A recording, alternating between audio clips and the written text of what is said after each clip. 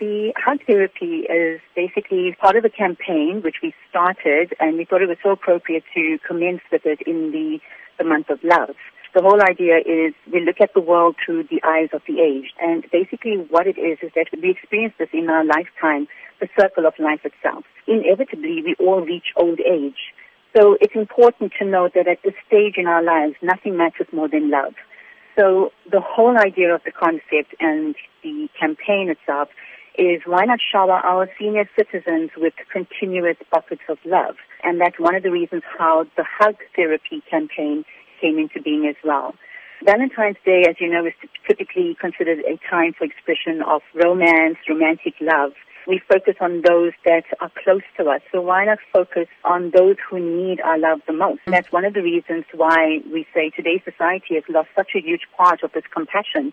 And through this process, where we say the aging process brings with it seasons of joy, but it also carries fear and loss of personal worth. For most of us, seeing a friend or family member daily or more than one time a day usually warrants a hug. So we're constantly hugging people that are close to us. Do we really underestimate the power of a hug sometimes in expressing care and love to those that are close to us?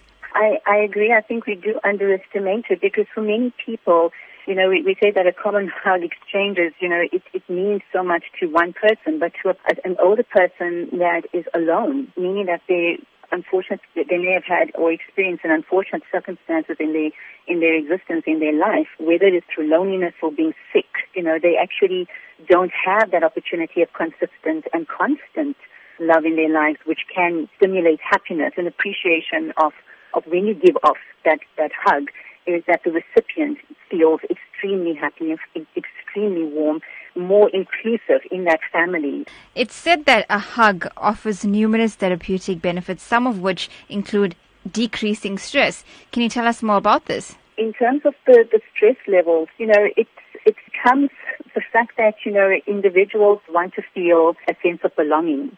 And when you have to extend contact with an individual, you almost are embracing that individual, but, you know, it becomes more than just a gesture.